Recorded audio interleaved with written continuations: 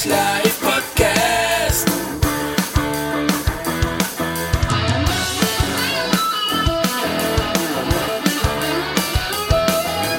Oilerslive podcast. Hey, it's Michael here for our inaugural edition of Oilers Live Tuesday on EdmontonSportsTalk.com.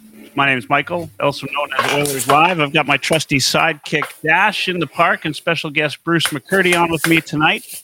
Special thanks to our guys Dustin Nielsen, Matt Iwanek, Tom Gazzola, and Lieutenant Eric for this opportunity to have our part in the Edmonton sports scene. And Heavy Hockey Live at Night will be on Tuesdays with Oilers Live. That's Dash and myself, 9 p.m. Mountain. And then Wednesdays with Devin, Bruce, Tyler, and John, which is tomorrow night at 9 p.m. Mountain for the Fantasy Hockey Hacks. Now, a couple of housekeeping items for our new listeners tonight. There's a live chat that occurs on our YouTube channel. You can interact at www.youtube.ca/heavyhockey. Please give a subscribe while you're there. And all of this is brought to you by the Heavy Hockey Network, which can be found at www.heavyhockey.com. So tonight on the show, as I said, my sidekick Dash plus special guest for our inaugural Edmonton Sports Talk show is from the Cult of Hockey, Bruce McCurdy. Guys, let's make it count tonight. Bruce, how you doing? Very well indeed. This is a great honor sitting in on the first one. It was in our midst today. We had a huge power failure in St. Albert last night for like 5 hours. And overnight, and our computer system here at home completely crashed. And my son, who is an IT for a living, and definitely my IT, was on the road in Winnipeg, and he had to fix it long distance. Kevin was a savior today. Thank you, Kevin. And here we are. Thanks, Kevin. Thanks for making Bruce's appearance possible. And Dash, how you doing tonight? Well, I couldn't be more happy to have anybody than Bruce McCurdy on for our, premiere episode. Friend, supporter. So really happy about that. Myself, buddy, I'm like Katrina in the waves. I'm walking on sunshine. Don't feel good. Right on. And, it seems like every day this off season, I keep thinking when we get up to Tuesdays, we're not going to have anything to talk about. But go figure, it's like Ken Holland knows our schedule. He's got to announce something, or he makes a special appearance on Oilers Now with Stauffer.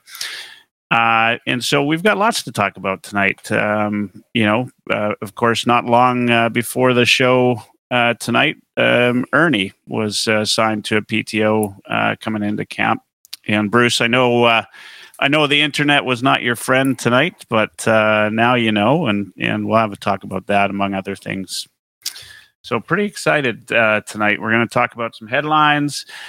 We might have some glitches along the way. This is our first time live on EdmontonSportsTalk.com, so there's a few little extra pieces going, and just bear with us tonight.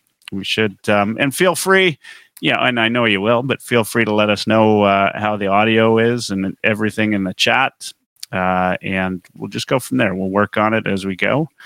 It's pretty exciting. I think there's a little bit of anxiousness and excitement from Dash and myself and Bruce. Well, I think you're a veteran of all of this. You've probably, let's start. What's the biggest technical error you've ever had on air that you could think of?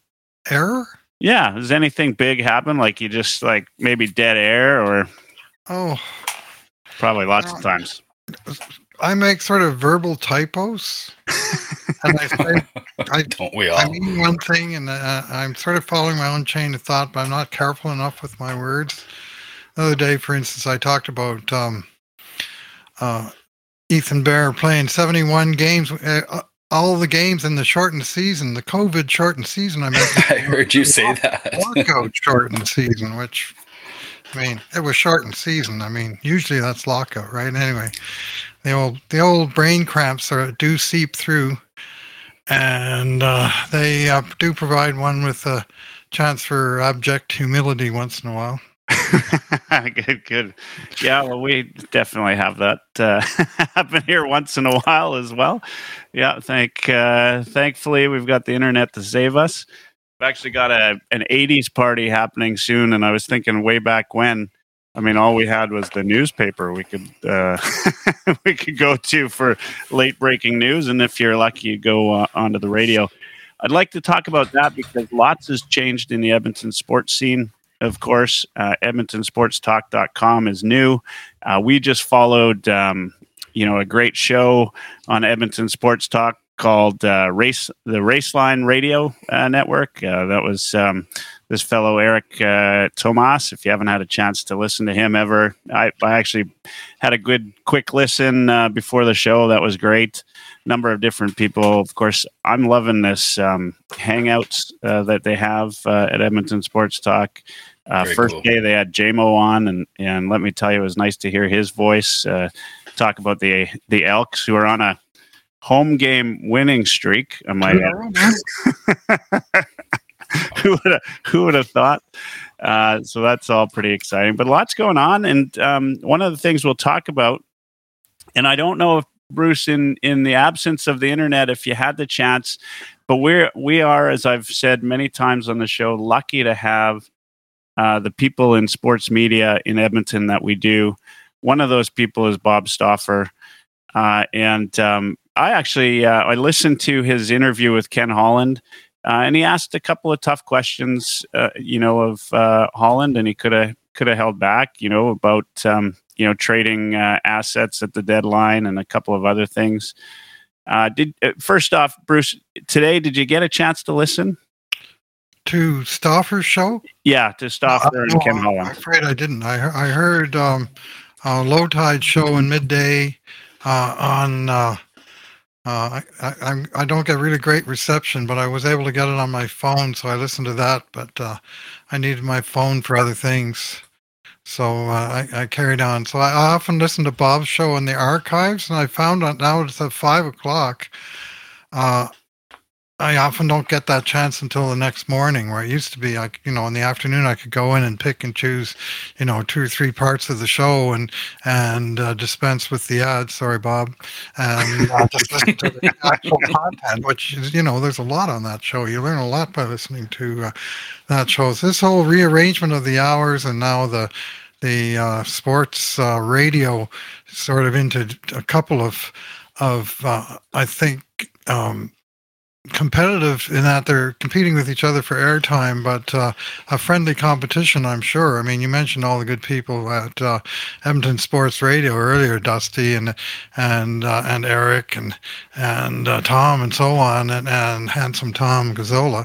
So they're all good people. I know them myself and think highly of them. So that's a good group. And yet over on the other side, we've got Low Tide bringing his eternal wisdom, and Gregor kind of running the show there, and he brings it day after day. I'll give Gregor all of that, and I don't agree always with him, but that's what conversation is about, man. It'd be boring if we all agreed, right?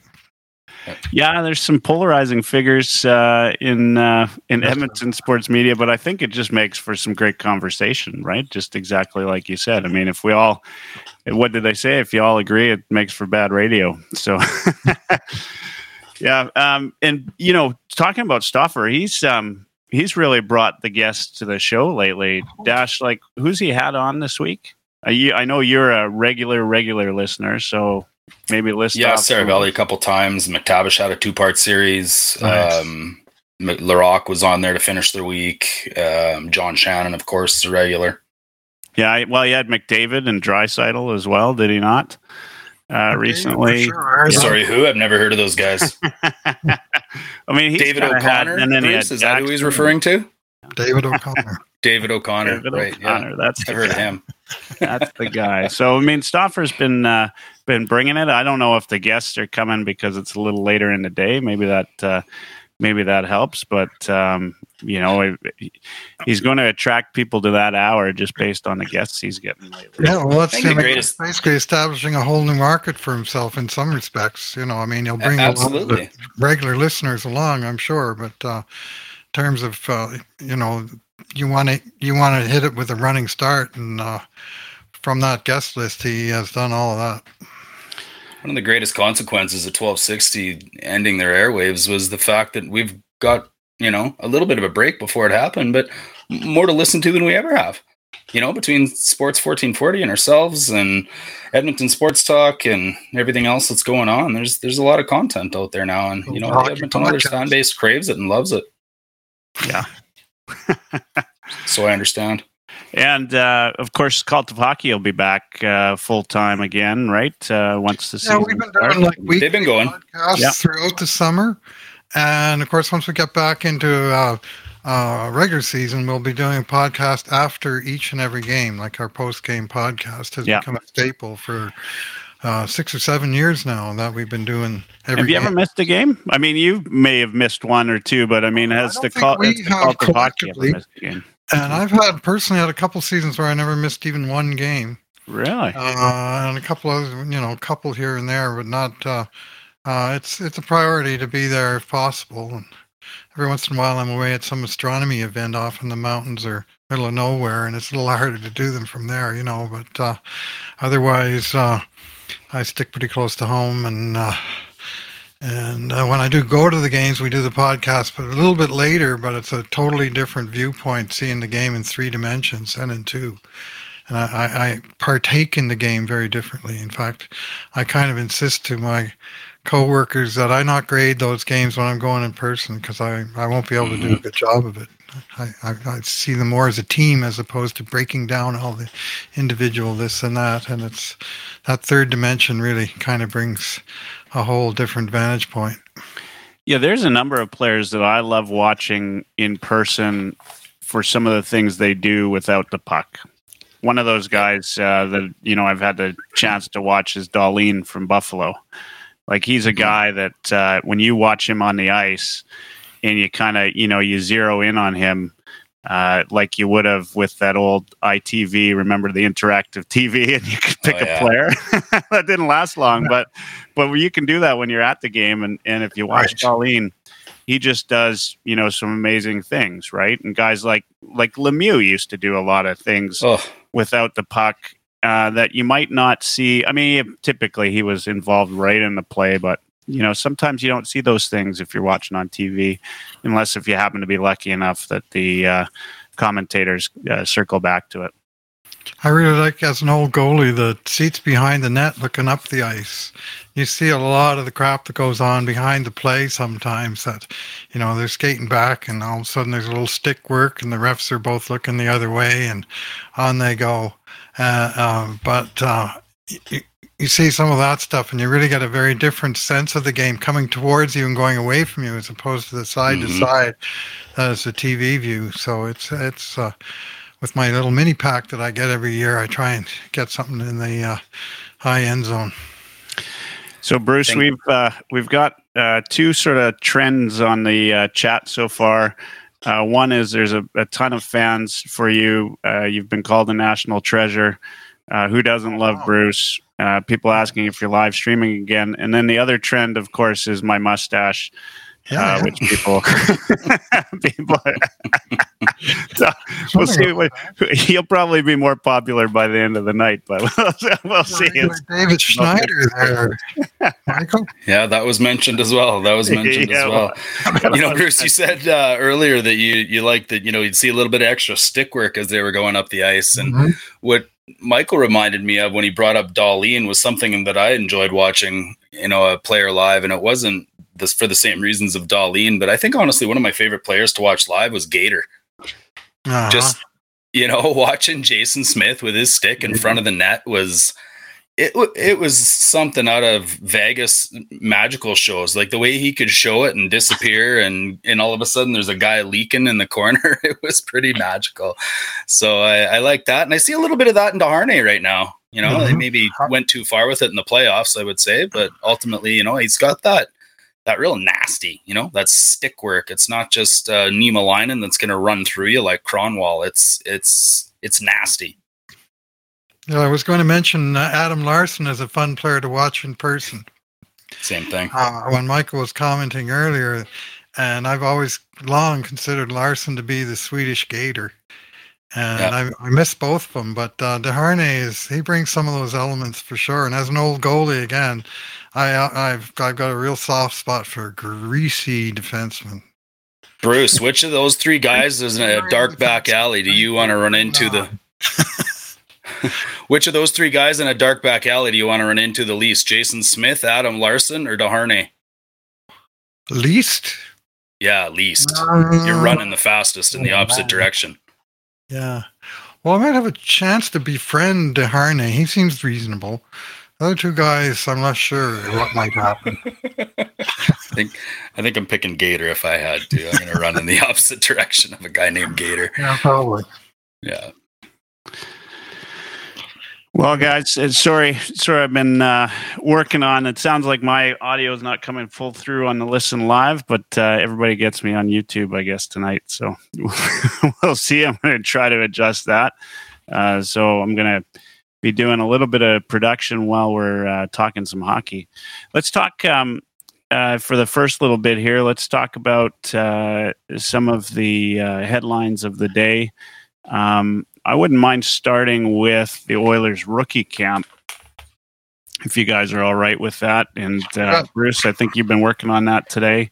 Thoughts so far? What's the big storyline going into rookie camp? For me, it's how thin the roster really is, where they have depth on the wings and really nowhere else on the entire rookie roster. They have, they got 3 18-year-old goalies. We can start there.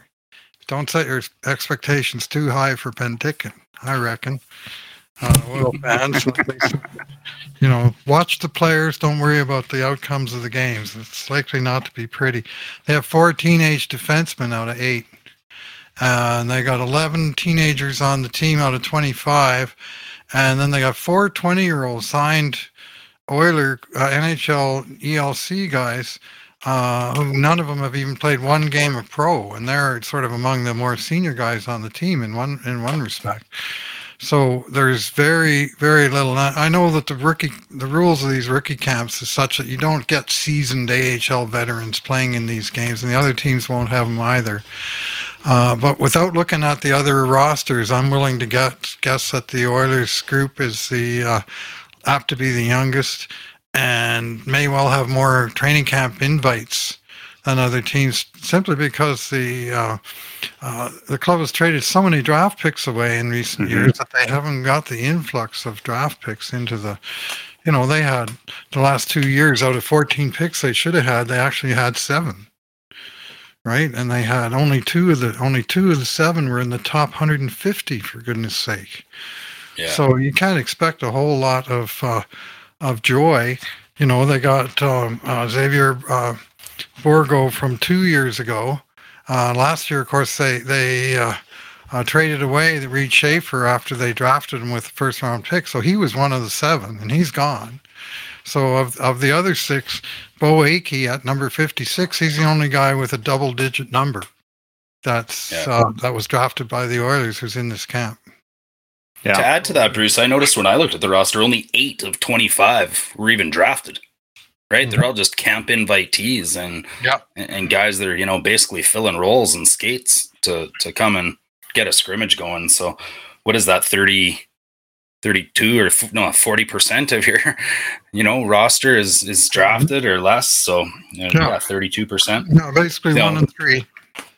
I think that it gives us a really good chance, and Lotzi mentioned it in the chat, to have a really good look at those 4 or 5 guys that should really honestly dominate, should they not? When you look at, Gruby or Borgo or Bo Akey, like you mentioned, or Matyev Petrov. I mean, if Borgo doesn't light this camp up, there should be something wrong. Yeah. He should be the go-to guy. For him, it's his 3rd one of these. I mean, I was looking at a file picture I posted one the other night of him scoring a goal. I think he scored in certainly celebrating a goal in Calgary in 2021, the year he was drafted, and he played 2 preseason games that year. He played 2 more last year. Had a pretty good year, all things considered, in Bakersfield. and he's trending nicely. And of course, he plays right wing, where the organization at the top level is a little shy. And of course, he makes an entry level contract type salary. So he could be a solution if they find they got to clear out at right wing again to make cap space or something. Then he might be closer than you might expect.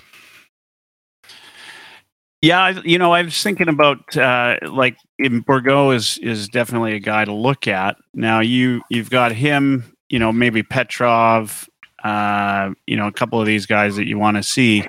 Who's kind of like going to be the dark horse for you out of this squad? The guy that, I'm thinking of a guy like Grube, right? We've talked about him on the pod a couple of times.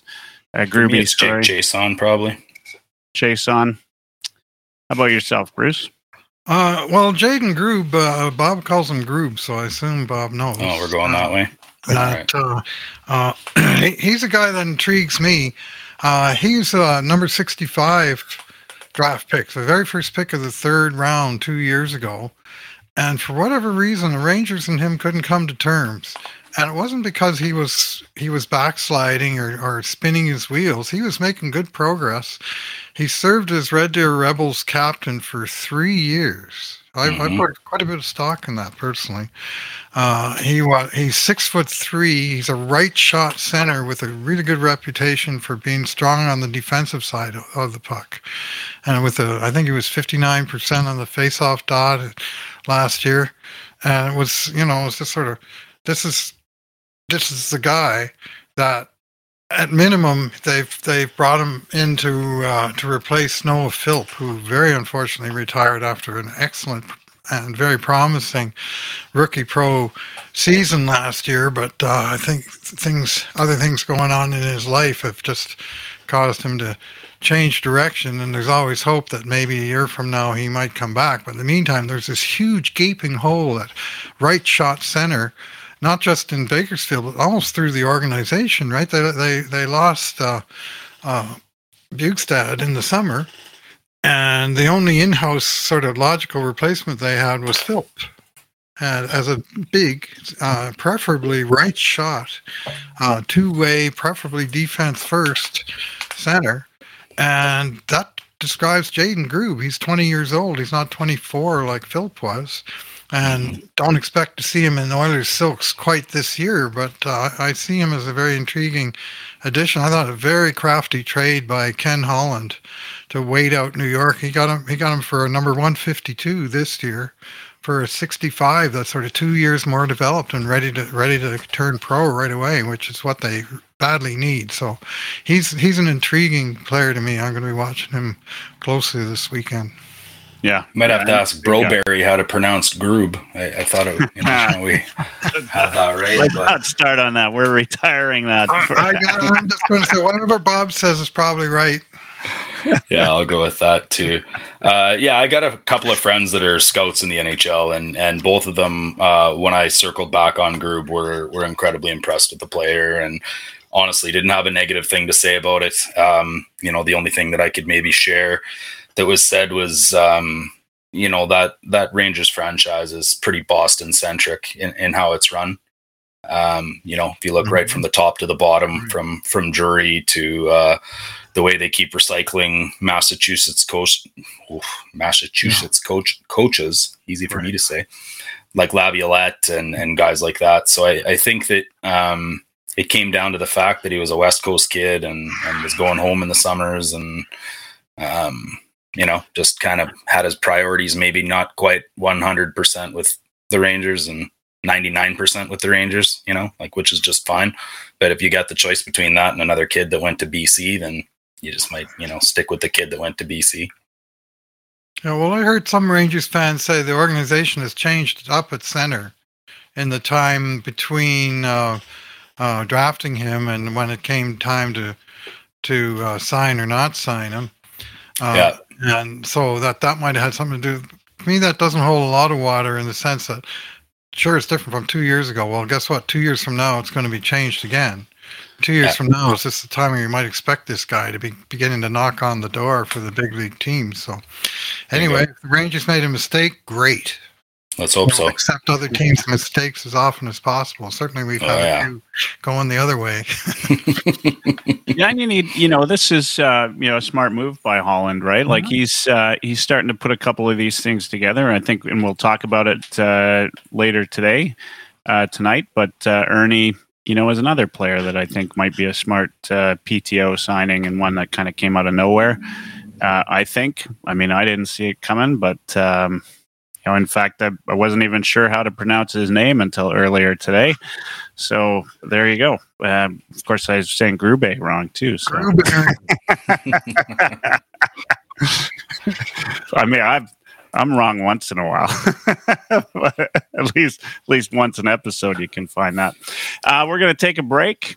This is Oilers Live from the Heavy Hockey Network. Proud to be a friend of Edmonton Sports Talk. We'll be right back. Join Devin, Bruce, and the rest of the fantasy hockey hacks right here on Edmonton Sports Talk, Wednesdays at 9 p.m. Mountain, or tune in at youtube.ca/heavyhockey, and make sure you like and subscribe. Looking for a hockey fix? We've got editorials, fantasy hockey, monthly brackets, and more. Go to heavyhockey.com. Hey, it's Oilers Live Tuesdays, a regular 9 p.m. Mountain Time, now streamed live on edmontonsportstalk.com, or tune in at youtube.ca/heavyhockey. Make sure you subscribe. Oilers Live Podcast.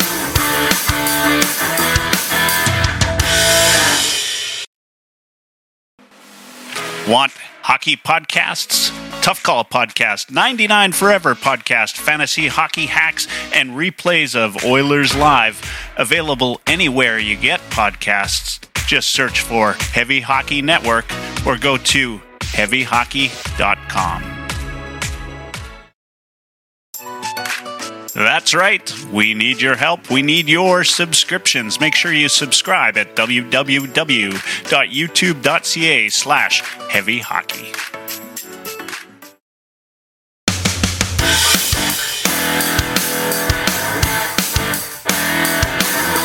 Oilers Live Podcast.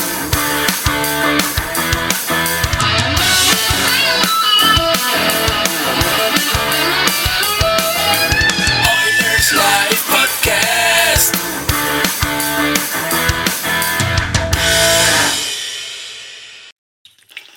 Hey, it's Michael again from Oilers Live. We've got Bruce McCurdy as our guest tonight, and my sidekick Dash on beside me here with our inaugural episode on EdmontonSportsTalk.com. Again, because you didn't hear me if you're listening on Edmonton Sports Talk, it turns out I had my mic muted for about the first 10, 15 minutes of the show. Special thanks to Dustin Nielsen, Matawanek, Tom Gazzola, and Lieutenant Eric. I'll say it again. And also, some stranger says, a break? ? This is new. Yes, it is new. It'll be part of our new format. We'll take little breaks at the half-hour mark. And, just gives you another chance to listen to that epic Oilers Live theme song that was equated to like an 80s video game the other day, which I thought was great. Blades of Steel or something like that. Just promoting air guitar everywhere we can around the Edmonton area. Absolutely. I mean, that's one of the best investments I ever made. Yeah. All right. For the second part of the show tonight, we're going to talk about the PTO signing of Ernie. We can talk about some of the other PTO signings in Gagne and Sutter. Ken Holland, of course, talked about them today on Bob Stauffer's show, which was good to hear his take on that.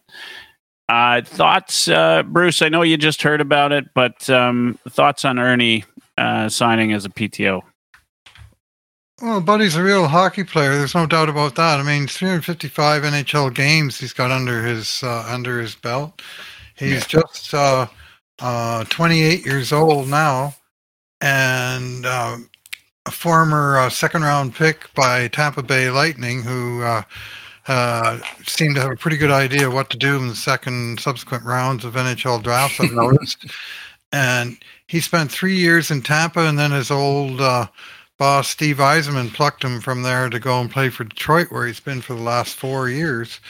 And he's sort of, 10, 12, 14 minutes a night.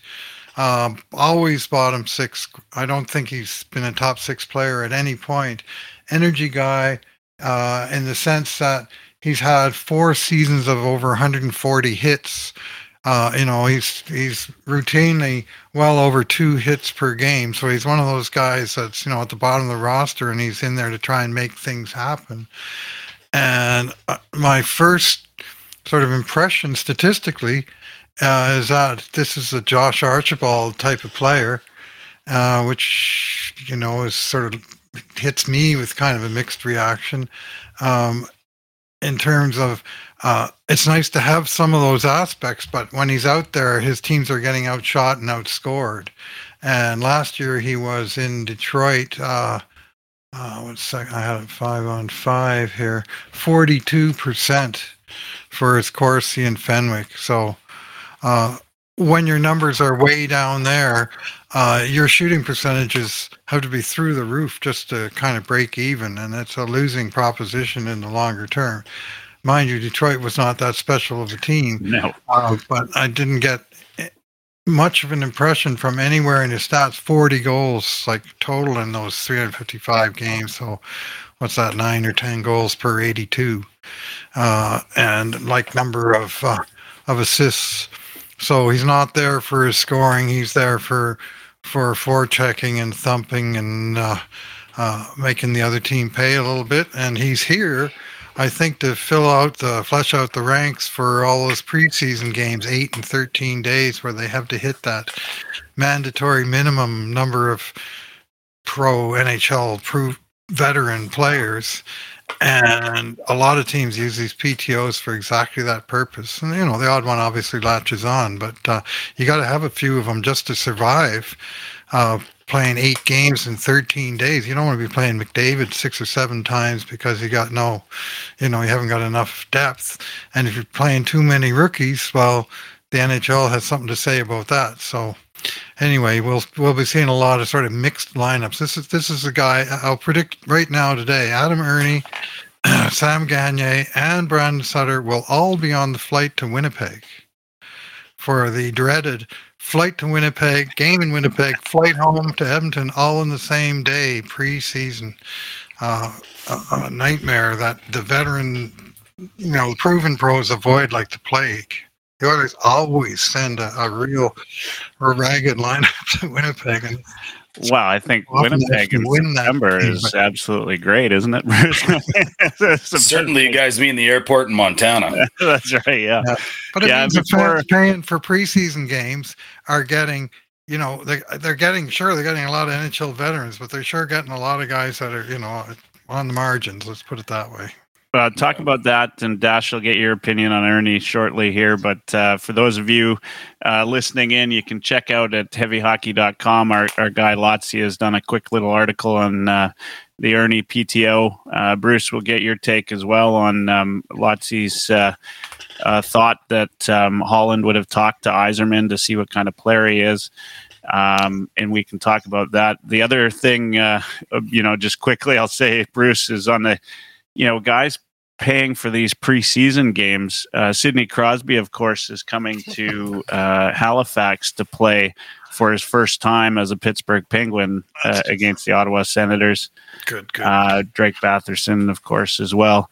It was sold out within seconds, and tickets are selling like for a preseason game.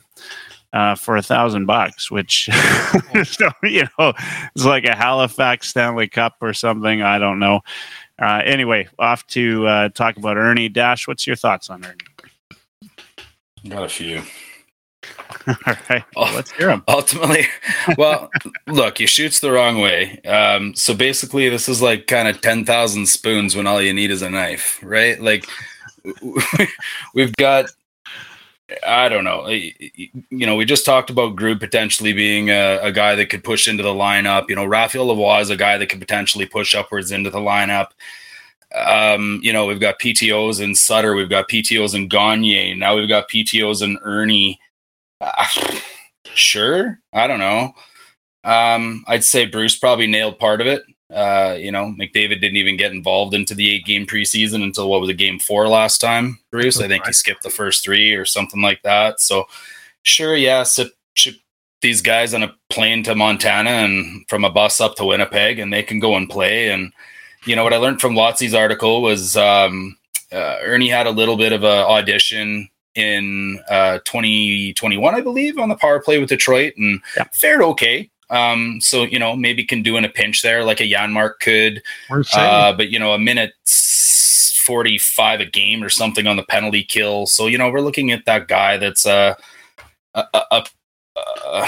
solidified penalty killer on most teams, and probably could be on this team too. But again, 10,000 spoons. So, like Sutter's a great penalty killer, and Gagne can pinch on the penalty kill. And, that's Lane Peterson's specialty, and it's Derek Ryan's specialty. And, this is a great thing to have, that we've got this competition for the last spot on the team. And it's also says something that there's only one spot in the entire forward group that's up for grabs. But I think it also says something that there's a bunch of average players kind of up for it. But my final thoughts on it, and what kind of cued me when I read Lotzie's article, was when he said that, or potentially referenced that these two would have thought about it, a light bulb went off in my head. Is Ernie not the future considerations for Clem Costin, boys? Hey, maybe. There it is. Each one of those guys wanted too much money for their own respective teams, so we ship Clem off, and Ernie wants too much there, so he comes on a PTO here. Right? Don't you think he'd take the minimum, though, at this point? Well, he's kind of has to now, I think, right? I think Holland mentioned it. I mean, there's 15 to 20 players that are up against the cap right now, and who's got money to pay him? That's why he's on a PTO, right? That's the corner he's backed himself into, Bruce. No doubt about it. Yeah. So let's switch gears a little bit. I mean, Ernie is maybe not the biggest Oilers news of the year, but he is another PTO, and whether or not he plays, I think we'll find out, and definitely he'll play preseason. And these guys, I think the competition's good. Holland talked about that on Stauffer's show today. The competition for that extra spot. That's not a bad thing. Lotzie talked about, potential for PK, minutes in his article. That's not a bad thing as a call up if he, ends up playing in the bake. But outside of that, right? Like there's a lot of bigger stories. I think one of them is, coming off of the captain's skate. I believe it's Michael DeRosa from the Hockey News wrote the projected forward lines based on a captain's skate. Let me read them to you guys, and then we'll talk about what you think. First line, Kane, McDavid, and Brown. Second line, Hopkins, Draisaitl, and Hyman. Third line, Fogle, McLeod, and Holloway. And then fourth line, Janmark, Ryan, and then one of either Gagne or Kajula. Dash, maybe we'll start with you. Thoughts on line combinations, how much we read into a captain's skate, any surprises on there? I don't think I would normally read too much into a captain's skate, except for the fact that those are pretty much our lines, and we're last year too. So, right, there's a little more to maybe put into it this time around. What I like seeing in there is, there's a couple things ultimately. I like the diversity. I like the way that they have those lines set up, having, with Brown in that top position on the top line, and then Nuge on the second line, and then McLeod on the third line. They've got that defensive responsibility and that consciousness towards the back end of the puck kind of covered off. Each one of those lines has a playmaker. Each one of those lines has size and speed. Each one of those lines has a pretty goddamn good player on it too. Fogle with McLeod and Holloway is a bit intoxicating for me. I think that's a lot of speed and the wing's ability to bang quite a bit with McLeod in the center and being that defensive conscious. The big question mark for me, I think, is why we would see Brown on that first line and maybe for too long. Maybe he's a placeholder for Holloway. Like, God, I'd love to see something like that where he could jump up and contribute. You know, or maybe you bring Brown down to a line with Nuge and McLeod or Nuge and Fogle, and then you've got a line you can match against other teams' best lines in a situation. So I like the diversity in the way that you can roll 4 lines and come at them in waves. I like the way that you can, you know, maybe switch it up and load 2 lines and have a defensive responsible line. I like the fact that you could still go 11-7 with it if you need to. So I think that there's something to be said about the way that they were put together.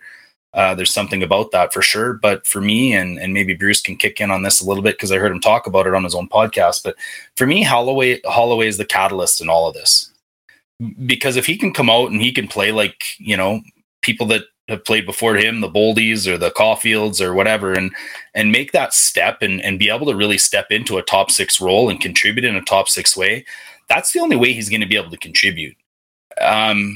I'll tell you right now, the only way that Dylan Holloway is going to contribute to the power play is by filling Draisaitl's water bottle after a 2-minute shift. So if he's going to score, it's going to have to be 5-on-5.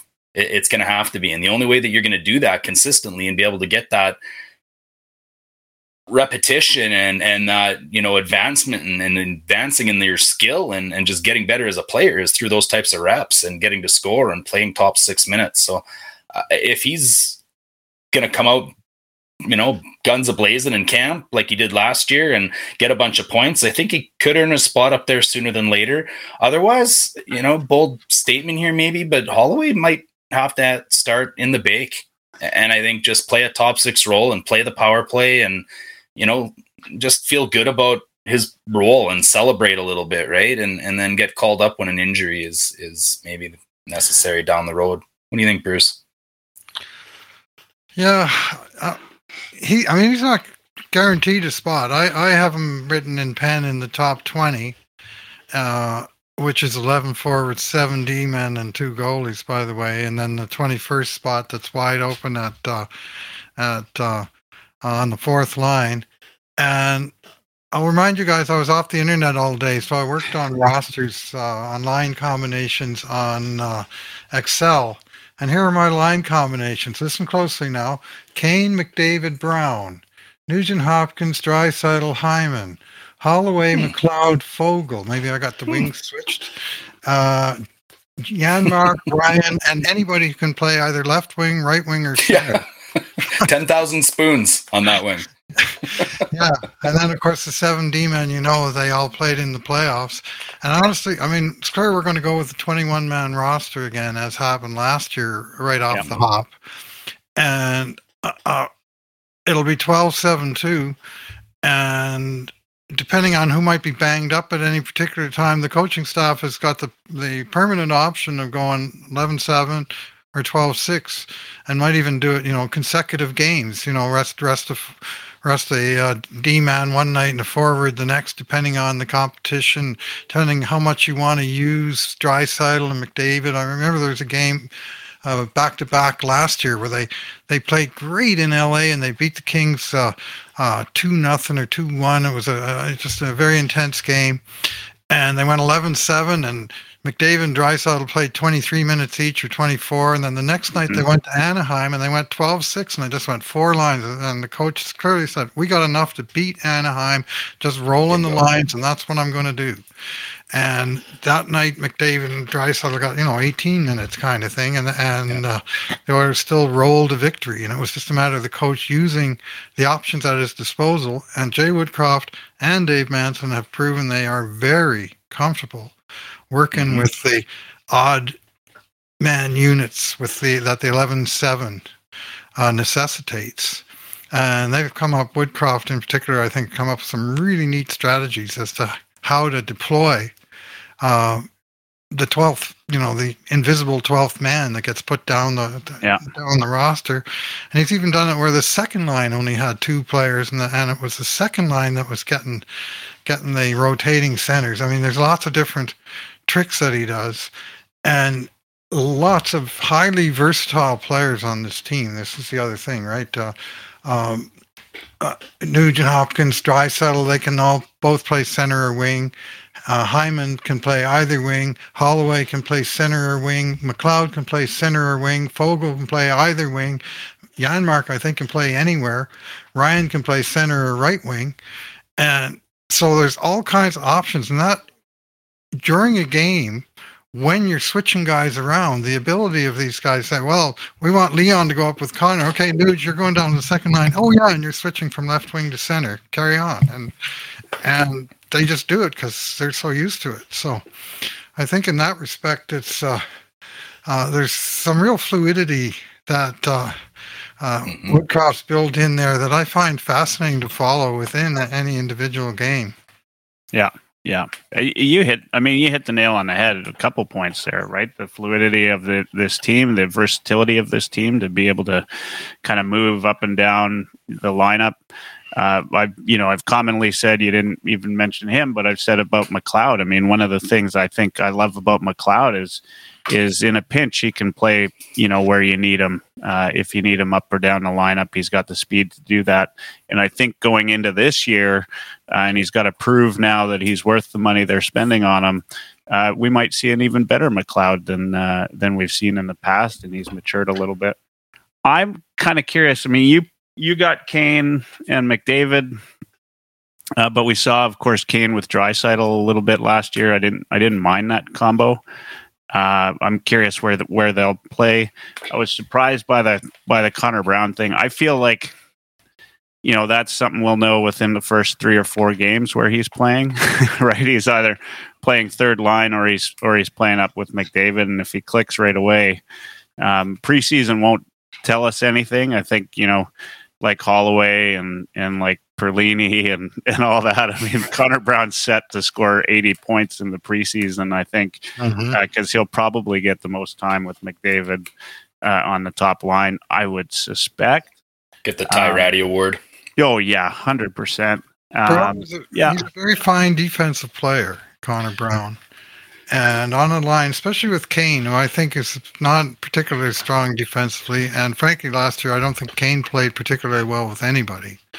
Like, all of his numbers were in the soup, possession numbers or plus minus. Even his scoring numbers were okay, but they were bleeding goals against at a higher rate. And he had a tough time, and we know why. He kept getting hurt, and he had two at least very serious injuries last year. And you can only hope that at 32 now that he's over that.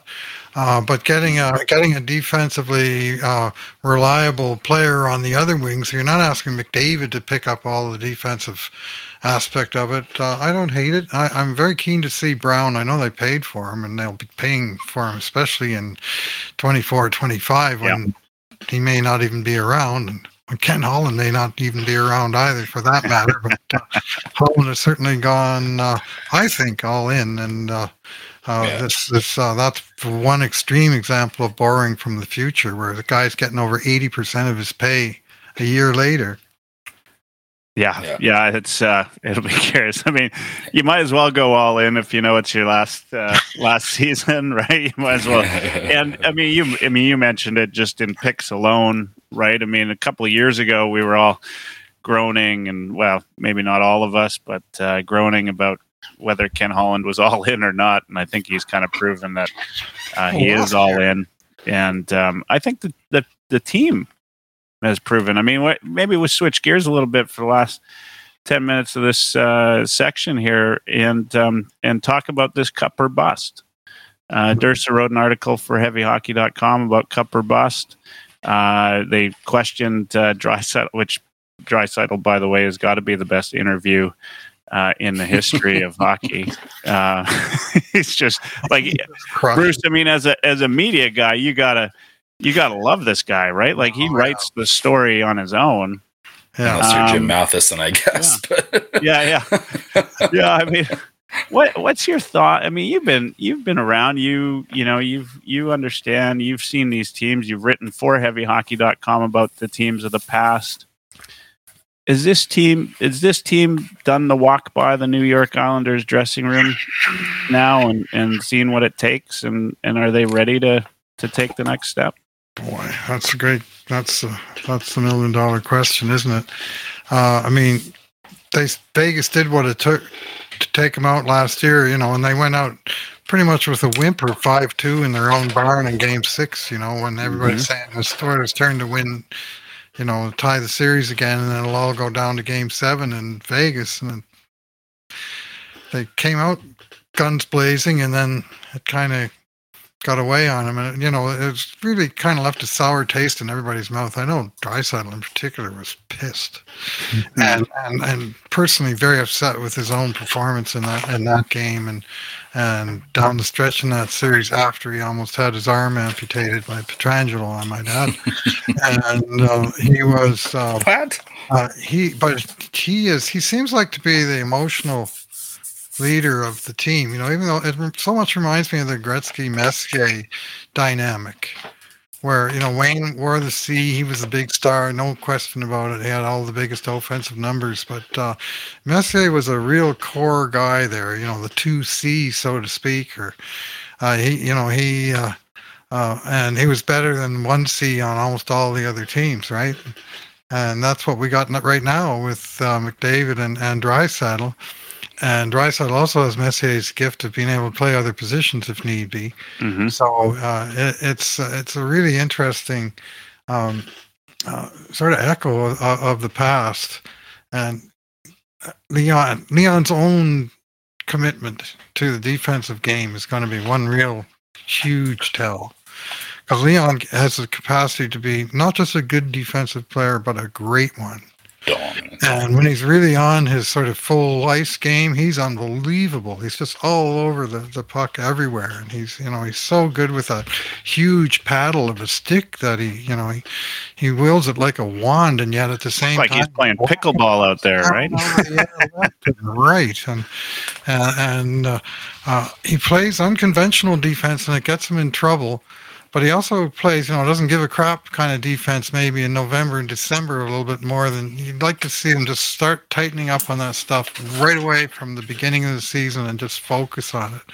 I personally would be happy seeing both McDavid and Draisaitl drop 20 points, but go up by plus 20. Just bring the amount of activity down a little bit, still outscore the other guys, which is really what you want to do, is outscore them. So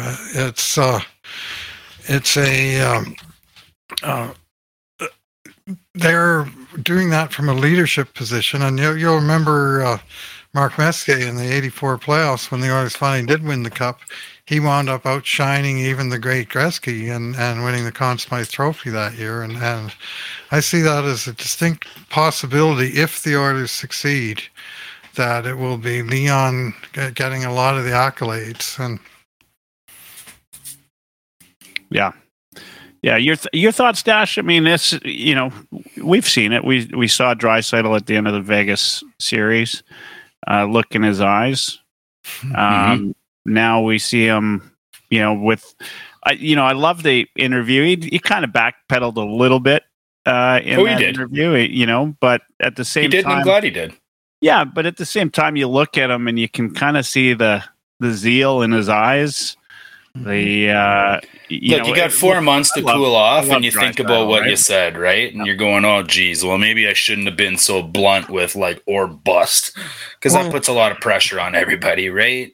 So I think that the fact that he backed off on it was just fine. I think it just made for another classic Draisaitl interview, for one. But for me, it was proof that they're going to be like Blink 182 and make it all about the small things. Like it's going to have to start right now, and they're not looking past that, right? Cup or bust means you're looking at summertime. Right now, it starts at the captain's skate, right? That's mandatory. It's not optional. Show up. That's one of the small things, right? They're Not starting just to the whole push that team, way. but the young guys were there too, Young right? guys, the PTOs, the off-season acquisitions, and all 22 guys that are still under contract who played here last year. All of them are here. That is very, very impressive to me. I mean, if McDavid or Draisaitl calls you up and says, "Get your ass on a plane," who's going to say no, right? Connor threw the bat signal up in the sky and calling the boys, right? Saying, I've stayed here in Edmonton all summer. We didn't go home to Sweden. We've got a new home here in Edmonton, and I can't wait to get going. I mean, what are you going to say? And that's absolutely, that's part of it, Bruce. I think, you talk about, the small things and the things that are going to matter. And Michael referenced the walk by the Islanders dressing room that Gretz and whoever and the boys had back in 1983 that give them that slap in the face that they really needed to start focusing on all those small things, and really took that summer to absorb that. So hopefully this was that Oilers summer. I really hope that that's the way it goes off. And like I said, I'm glad that he backed off on it because it shows they're looking at the now. Let's focus on captain skate. Rookie camp can happen. We'll focus on the preseason. And I would like to see it. There's a few things here too, right? Like that's not the only little changes they've made, right? There was different training regimens. Both Nurse and Ekholm stayed at Edmonton all summer. In fact, from what I understand, they've got houses about one block away from each other. Their kids are playing in the same playground. For Ekholm to not go back to Sweden all summer and stay committed and start to build chemistry now and start to, those guys are sitting, what we don't see is they're sitting at a playground on a bench while their kids run around screaming, talking about what they know about playing the defense position in the NHL. Like they've been sharing since the season ended, right? So let's hope that those little things come together, and let's hope that whole conversation that Draisaitl had is, an indicator that can happen because, Bruce kind of said it too, right? Like Draisaitl's got his own brand of defense sometimes, and I heard your podcast, Bruce. I'd love to see Leo and Davo both up at plus 30 instead of plus 10. Let's take that Yzerman leap, if you will, and realize that the best offense comes from a good defense. But I'd like to see those guys not have to self-load manage. Because to me, I think, if Woodcroft's going to keep deploying them at 25 minutes a night or 23 minutes a night, you get to those places in the playoffs where maybe we're worn out or what have you. Because in my opinion, like Woodcroft he can coach to win games or he can coach to win a cup. And if you want to give Holloway and Broberg and guys like that quality ice time and quality minutes and, maybe slip Holloway into the odd power play when a game's a blowout or, when the penalty kill, like Nuge is gassed and you can throw him out there with Dry and Holloway for the next shift after the PK, like try to find those little opportunities to get him involved and get him in there. And I think that's a little bit up to Woodcroft because the way we're going to improve is by our younger players getting better. That's without cap space. That's the way we're going to improve. And those guys have to do that for us to take the next step. And that's a good time. We're going to take another break. When we get back, we'll talk about Bruce's own article, The Boys Are Back in Town, and 8 other reasons for optimism about the 23-24 Edmonton Oilers.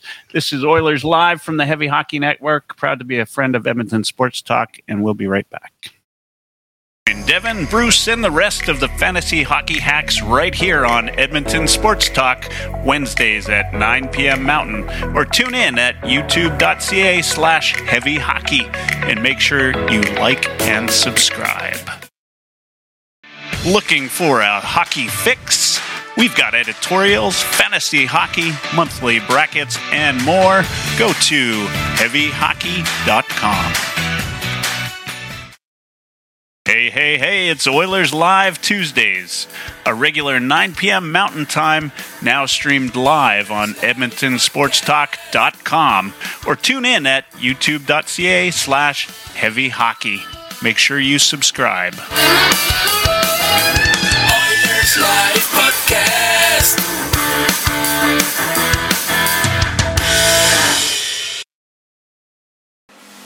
Want hockey podcasts? Tough Call Podcast, 99 Forever Podcast, fantasy hockey hacks, and replays of Oilers Live. Available anywhere you get podcasts. Just search for Heavy Hockey Network or go to heavyhockey.com. That's right. We need your help. We need your subscriptions. Make sure you subscribe at www.youtube.ca/heavyhockey.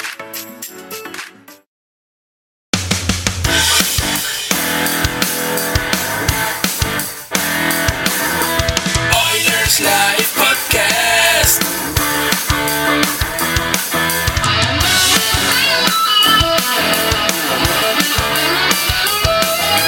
Oilerslive podcast.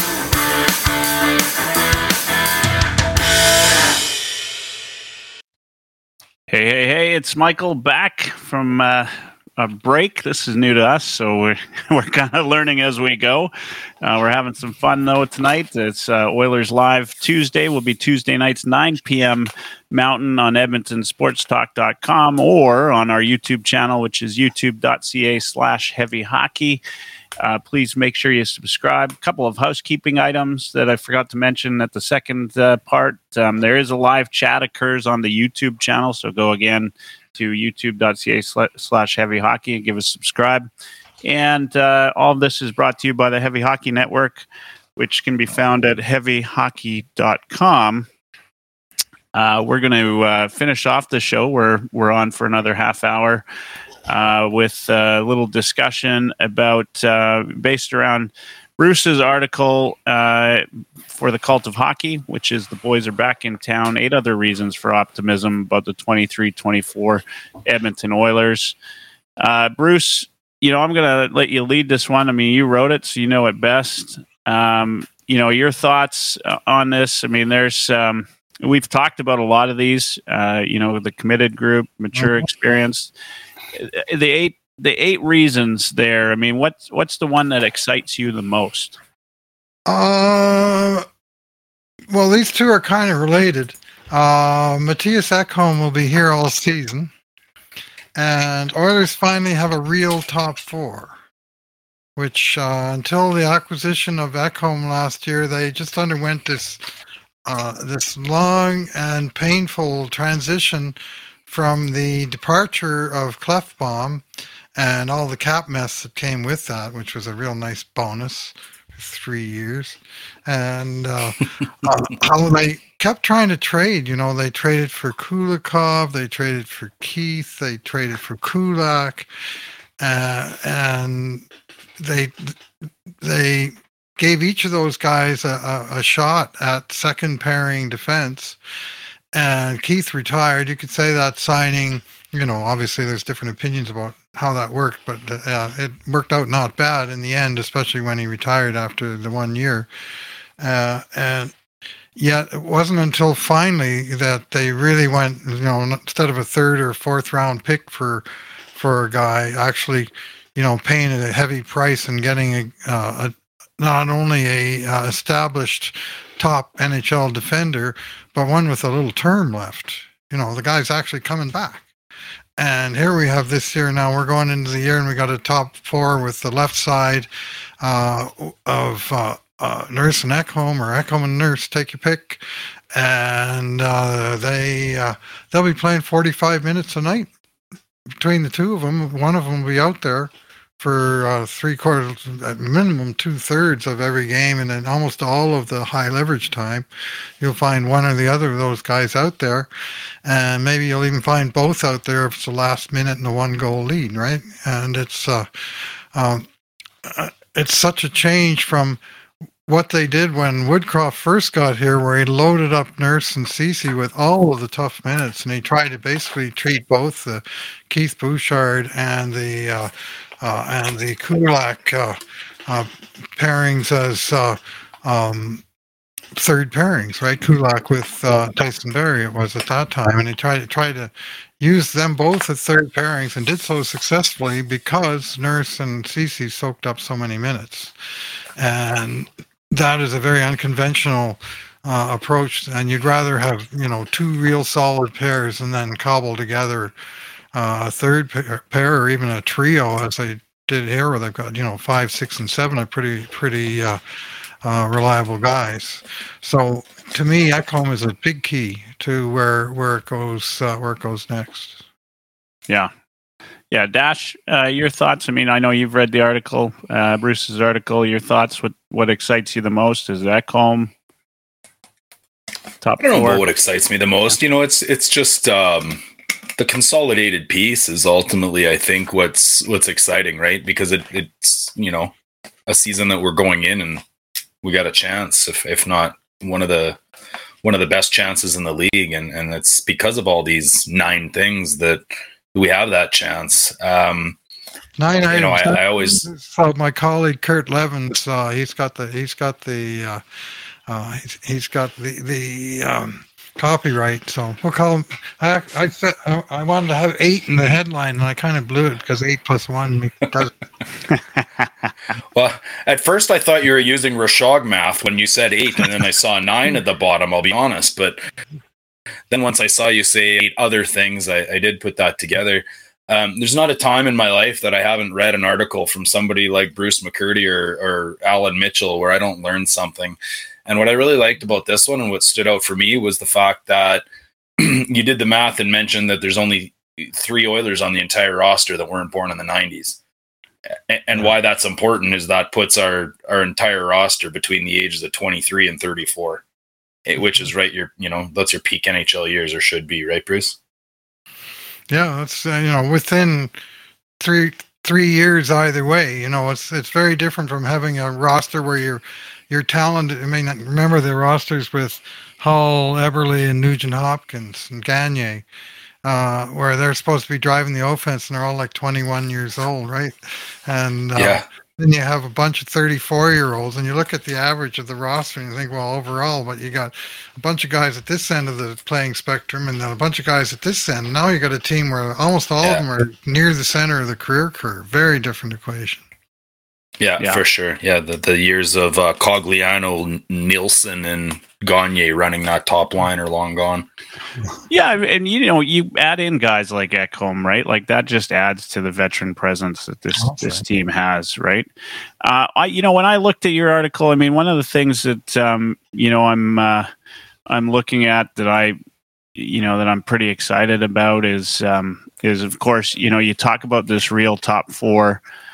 And Ken Holland talked about it today. He's talking about Bouchard, about guys that he expects to come up the ranks. And he talked about Bouchard being patient and getting his time.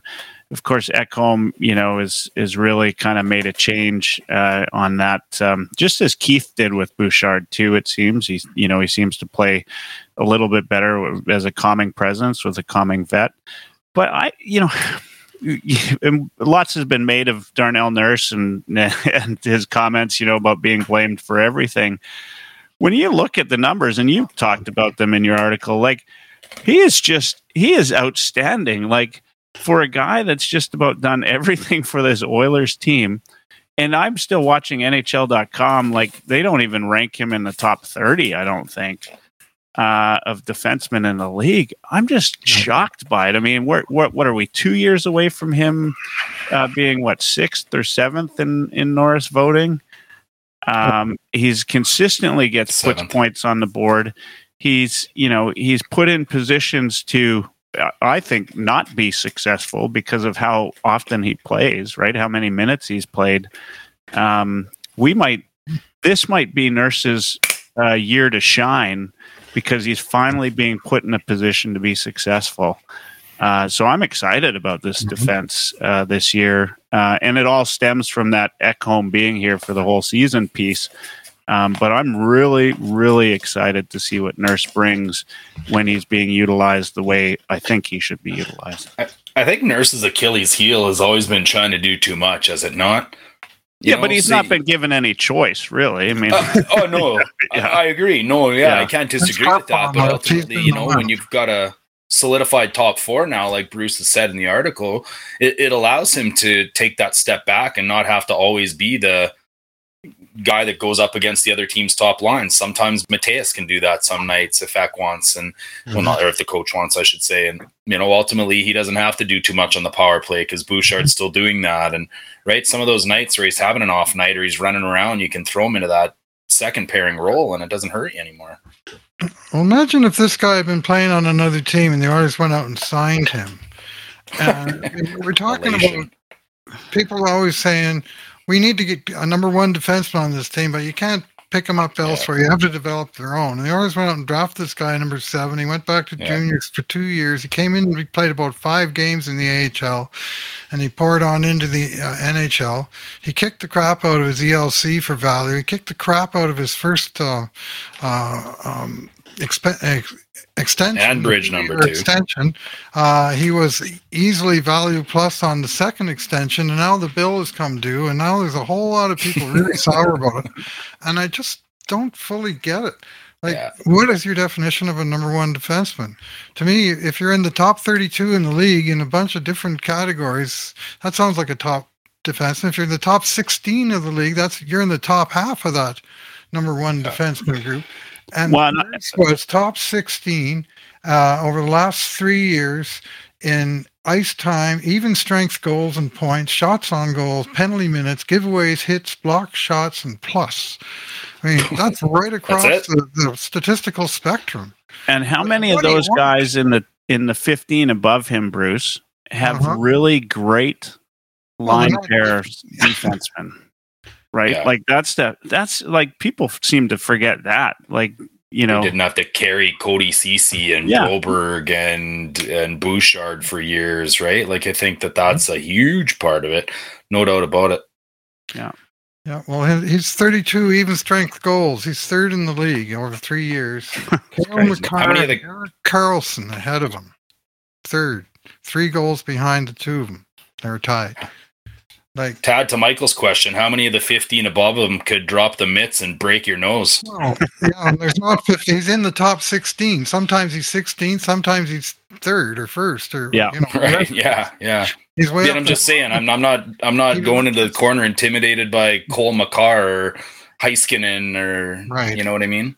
He munches the big minutes, and he consistently makes things happen while they're out there. They're not all good. I mean, there's a difference between being big minute muncher and being perfect, and there's not too many of the latter. Not too many Nick Lidstroms out there that never make mistakes. He makes mistakes, and he makes a ton of mistakes, and some of them are pretty egregious. And some of the things he brings, and if you look at like the whole package of what this guy brings to the Oilers, he has his teammates' backs at all times. Last year there were 2 times where someone took a run at McDavid, and Nurse just took care of that guy right away because he was out there on the ice for starters, because he wasn't Steve McIntyre sitting on the end of the bench for 57 minutes. He's playing 24 minutes a night, so it's a good chance that when something happens, he's going to be available to deal with it, and the teammates love it. And that, to me, that's, I got enough 20th century in me to think that still has a whole lot of value. For sure. Team toughness is a huge part of it, and a big part of team toughness is having your teammates' backs. And sometimes it's the Nuge that, remember, he went to bat for the guy who hit Yamamoto there, and Nuge, the Toronto guy there, Nuge laid a bit of a trimming on him, but oftentimes it's Darnell, and he's not a guy to mess around with. And that's just one aspect that he brings.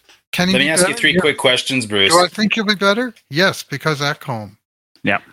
Yeah, exactly. Let me ask you 3 quick questions, Bruce. How many Norris trophies did Nick Lidstrom win? Oh boy, 6 or 7? Was it 7? How many did he win above the age of 30? Oh, you're going to have to fill me in there. Like, he was 5 or 6 of them. 7 down. How old is Darnell Nurse? Yeah, no, he's still just 28 years of age, and I'm confident that his second year on this contract is going to be better than his first. Yep. And I'm confident. I mean, this is a guy that gives. He lives for the Oilers, but he's, does other things in his life. He's a great citizen in our community. Doesn't get much credit for that. And boy, there's just a whole lot of people. You read any comment section, and just out of nowhere, well, let's rip Nurse and his contract, And so, well, maybe he's only worth 7. Okay, why rip the guy? I mean, the contract is the contract. Some are a little higher than you'd like. Some are a little. I mean, Nuge's contract at $5 million. That was a great deal. It's just a matter of the timing and when they were signed and what kind of season the guy had the year before. Dreisaitl's contract, maybe the best one in the league, right? The same guy that was upset with Horkoff 10 years ago, right? Like, what are you going to do? Yeah. I mean, the thing is people have a long memory, it seems, when Nurse makes a mistake. There were a couple games last season where I was particularly mad at him for a few different things that he did, and I chalked that up to, a guy that's playing, close to half the game is going to make noticeable mistakes. And you got to kind of forget about it and look at the whole picture. And those mistakes actually decreased as, he got less playing time because, as you said, Dash, he's trying to do everything. And why wouldn't you if you're that guy that has to do everything? He was kind of the bright spot on the Oilers D for quite a while. And so, he was just the guy that, like the biggest nail always gets hit, right? Like that's just where it is for him. And so happy that he's maybe got a chance to be insulated this year. Like to talk about one last thing before we end our night. We got about 14 minutes left. Our guy Lotzi has put an article together. You can go to heavyhockey.com, check out realistic expectations for Holloway based on NCAA draft comparables. And for those listening in, Lotzi is Ryan Lotsberg. He writes for heavyhockey.com, one of our writers there. He put it together, and I don't know, Bruce, if you've had a chance to read Lotsberg's article, but he put together a pretty good article about what we can expect from Lotsberg this season. Listening again to from whom? To Holland today, he was talking about these guys, and he kind of gave Holloway a pass because Stauffer said, is this a like they got to make it kind of year for guys like Holloway and Broberg, and Holland said, no, like let's give this guy a little bit of a break. He had a tough season last year. He got injured. He's played 51 games in the league. He's had a tough go. And so it's not a make it or break it year, but it's certainly more to be expected of him. Lotsberg did bring up, utilization. I think it's tough for a guy of Holloway's ilk, if you will, to come in and maybe get that 45 or 50 points when he's going to get very little time on the league's best power play. Right? He's going to, he could benefit if say Connor Brown doesn't do very well, but thoughts, maybe Dash, I started with you last time, Bruce. Dash, your thoughts on Holloway and what to expect and where you see him going this year. I think you said a couple key words there. And the power play is a big part of it. Utilization's the other part of it. When I read Lotzi's article, I think the thing that jumped out for me is, and even looking at that prediction, I love Lotzi, but I do think that's pretty high. I don't see him getting into those high 30s and getting, a half a point a game type of player. And it's about that utilization. There's no chance that he's going to get any power play time unless it's getting thrown over the boards with the second unit in a 4-1 game and in the third period. He'll get a few minutes here and there with, those situations where I mentioned earlier where maybe Nuge and Hyman have just killed a penalty, so you can throw him out there with Draisaitl for a shift. But that's really going to be his offensive flashes unless he can solidify himself a spot in the top 6. Lotzi said top 9. I think that's got to be top 6. McLeod and Fogle aren't driving offensive forces that you're going to get some sort of, benefit from being on their wing. I think that happens when you're in that top 6 and playing with one of those fantastic players. And when I read that, I thought that maybe something he missed in there that he could have added was the fact that, I think Boldy has played in his comparisons for the record, if you're listening, where, Matt Boldy and Cole Caulfield and these guys that have come through the NCAA in the same way and how they all played through the NCAA and now how they're flourishing in the NHL. And the big part is again, utilization. 99 career points for Boldy and 36 of them are on the power play. right? Yeah. You've got 79 career points for Cole Caulfield, and 23 of them are on the power play. So I think that's going to be a tough itch to scratch for Dylan Holloway, at least for the next few years. Yeah, we love to boast about the Oilers' great, unprecedented first power play unit, but we rarely mention that we also feature the league's worst second unit. Between them, among them, scored exactly I just learned that now. 0 goals last year. 0 goals from the second unit. A couple of assists were in there. Yeah. But Draisaitl 32, McDavid 21, Nugent Hopkins 15, Hyman 15, Barry 4 before the trade, and Bouchard 2 after the trade. And there's your 89 power play goals for the season. All of them from the first unit. It's unbelievable. Wow. I remember Cassian getting one 2 years ago in the second power play unit, just as the clock was ticking 2 minutes. Now they play about 82% of the minutes, the first unit, to be fair, but they got 100% of the goals. Yeah. Is it statistically the worst? Did they not get any points last year? 0 goals. A couple of points, but 0 goals is my 0 point. goals. It's pretty hard to be any worse than that. Yeah.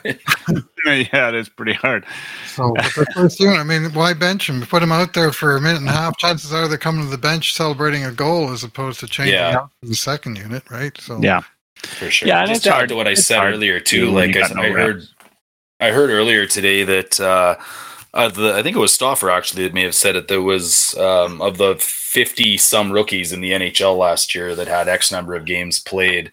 There was only 2 out of the 50 some that had less than 10 minutes a night in average ice time, and Dylan Holloway was second last in the entire NHL in that. And wow. right, it just tells you that if you've got somebody of that caliber on your roster and you're not utilizing them, then they shouldn't be there. And that's kind of lends to the point I said earlier in the night, is that I think if he can't land that top spot earlier, I think he's just better off in the bake. That discussion went on all year. It was weird. Like right before camp, they said we either want him playing in the top 9 or else we want him playing in Bakersfield. And then he wound up in the 4th line. He stayed there. And it was forever. And only when they ran into like a true cap crunch that they finally sent him down to Baco. And then, of course, he got hurt the first game there. And that was that. But he was kind of like a fish out of water. And the encouragement I take from Dylan Holloway's statistical record is that everywhere he went, he was sort of pretty good in the first year, and the second year he crushed it. And he really took a huge jump his second year in the AJHL, and he did similar in college, where he went from 0.5 points per game to 1.5 in his sophomore year. Just took it to another level entirely. And hopefully with the experience that he's gained in the NHL, he'll be able to take a good, hard skating start at it this year. He won't have a worse start than he had in his first shift last year. Giveaway, eh? Cough the puck up for a G the other way. And that's got to affect the guy's... got to affect the guy's season, right? Like, but it's the coach's trust too, right, Michael? Yeah, 100%. And look, I look at Holloway. I see a guy that needs a little bit of time. I think playing with Fogle and McLeod, if that's in fact where he's slotted, that's the perfect spot for him. And once in a while, Fogle just seems like he's the second coming of Connor McDavid, and maybe that's where Holloway gets some points from in those fits and spurts. And when Fogle's on, I mean, he skates really well. He moves the puck really well. He's just so streaky, but he can be fun to watch. And I'm a big fan of McLeod, and these guys, they've got some time. This extra time, I think, with the captain skate, this extra 2 weeks, that's going to account for a lot for these guys, I think. That's what caused my optimism to write that whole article. And I'm not generally all entirely 100% optimistic, but today I'm feeling really good about this team. They all came together to do this. And there's lots of reasons to be. Before we get down into the nitty gritty about the 12th forward and the 7th defenseman and the second power play, we got some mighty abundance of riches here with, the superstars at the top end of the roster. But there's a lot of good things there. And the sad story is, writing a story like this draws no reaction, There were no comments on my post. I got no replies to my Twitter promotion. I couldn't even start a discussion about Darnell Nurse when I was singing his praises a little bit about his numbers. But if you write any kind of a negative article or leave any open question, boy, oh boy, it's just, so it's kind of discouraging in a way. I prefer to be optimistic about my team. There's lots of reasons to be optimistic about this team. We should be enjoying this. We should be enjoying it together. Yeah. Agreed. Yeah. So after you're done subscribing to the YouTube channel, make ssure you go and give Bruce McCurdy's article a comment. Tell him whether you like it or you hate it. I mean, Bruce is feeling a little lonely tonight. He's been without internet for a full day. Get a little heavy hockey bump on that article. Let's go. Someone's going to like this, surely. Couldn't tell.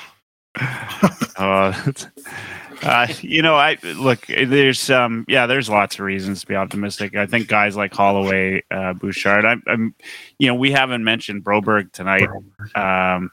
He's who knows? Like, it's just so hard. But I started to think about this again. I go back to this Holland interview with Stauffer, which I've been talking about all night. So if you get a chance, go to Oilers Now and listen to that in their podcast. It's good. And Holland had a lot of the same talk tracks he always has. But he did bring out, Bouchard waiting and being patient. Of course, we all remember Bouchard spent all of his time in the press box, and every fan, in fact, including myself, thought that was a huge mistake. Yep. Well, it doesn't seem to be a mistake now. I mean, Bouchard seems to be coming along reasonably well, and he, found the time. Whether Holland was alluding to that or not, but that might be Broberg's place this year, right? He might be in Bouchard's position. Well, he was in Bouchard's position last year, but he might be spending more time like that again this year.